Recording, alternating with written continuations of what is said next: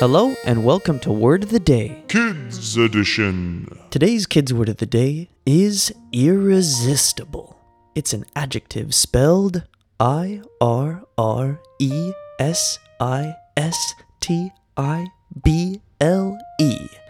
And that's when something is too powerful or convincing to be resisted.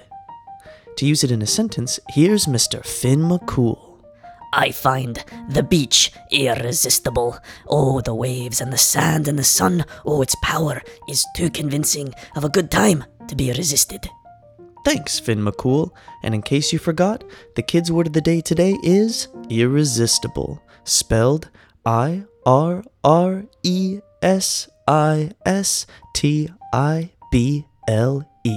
So try to use that word in front of your parents or your teachers, and I'll see you again tomorrow with a brand new word.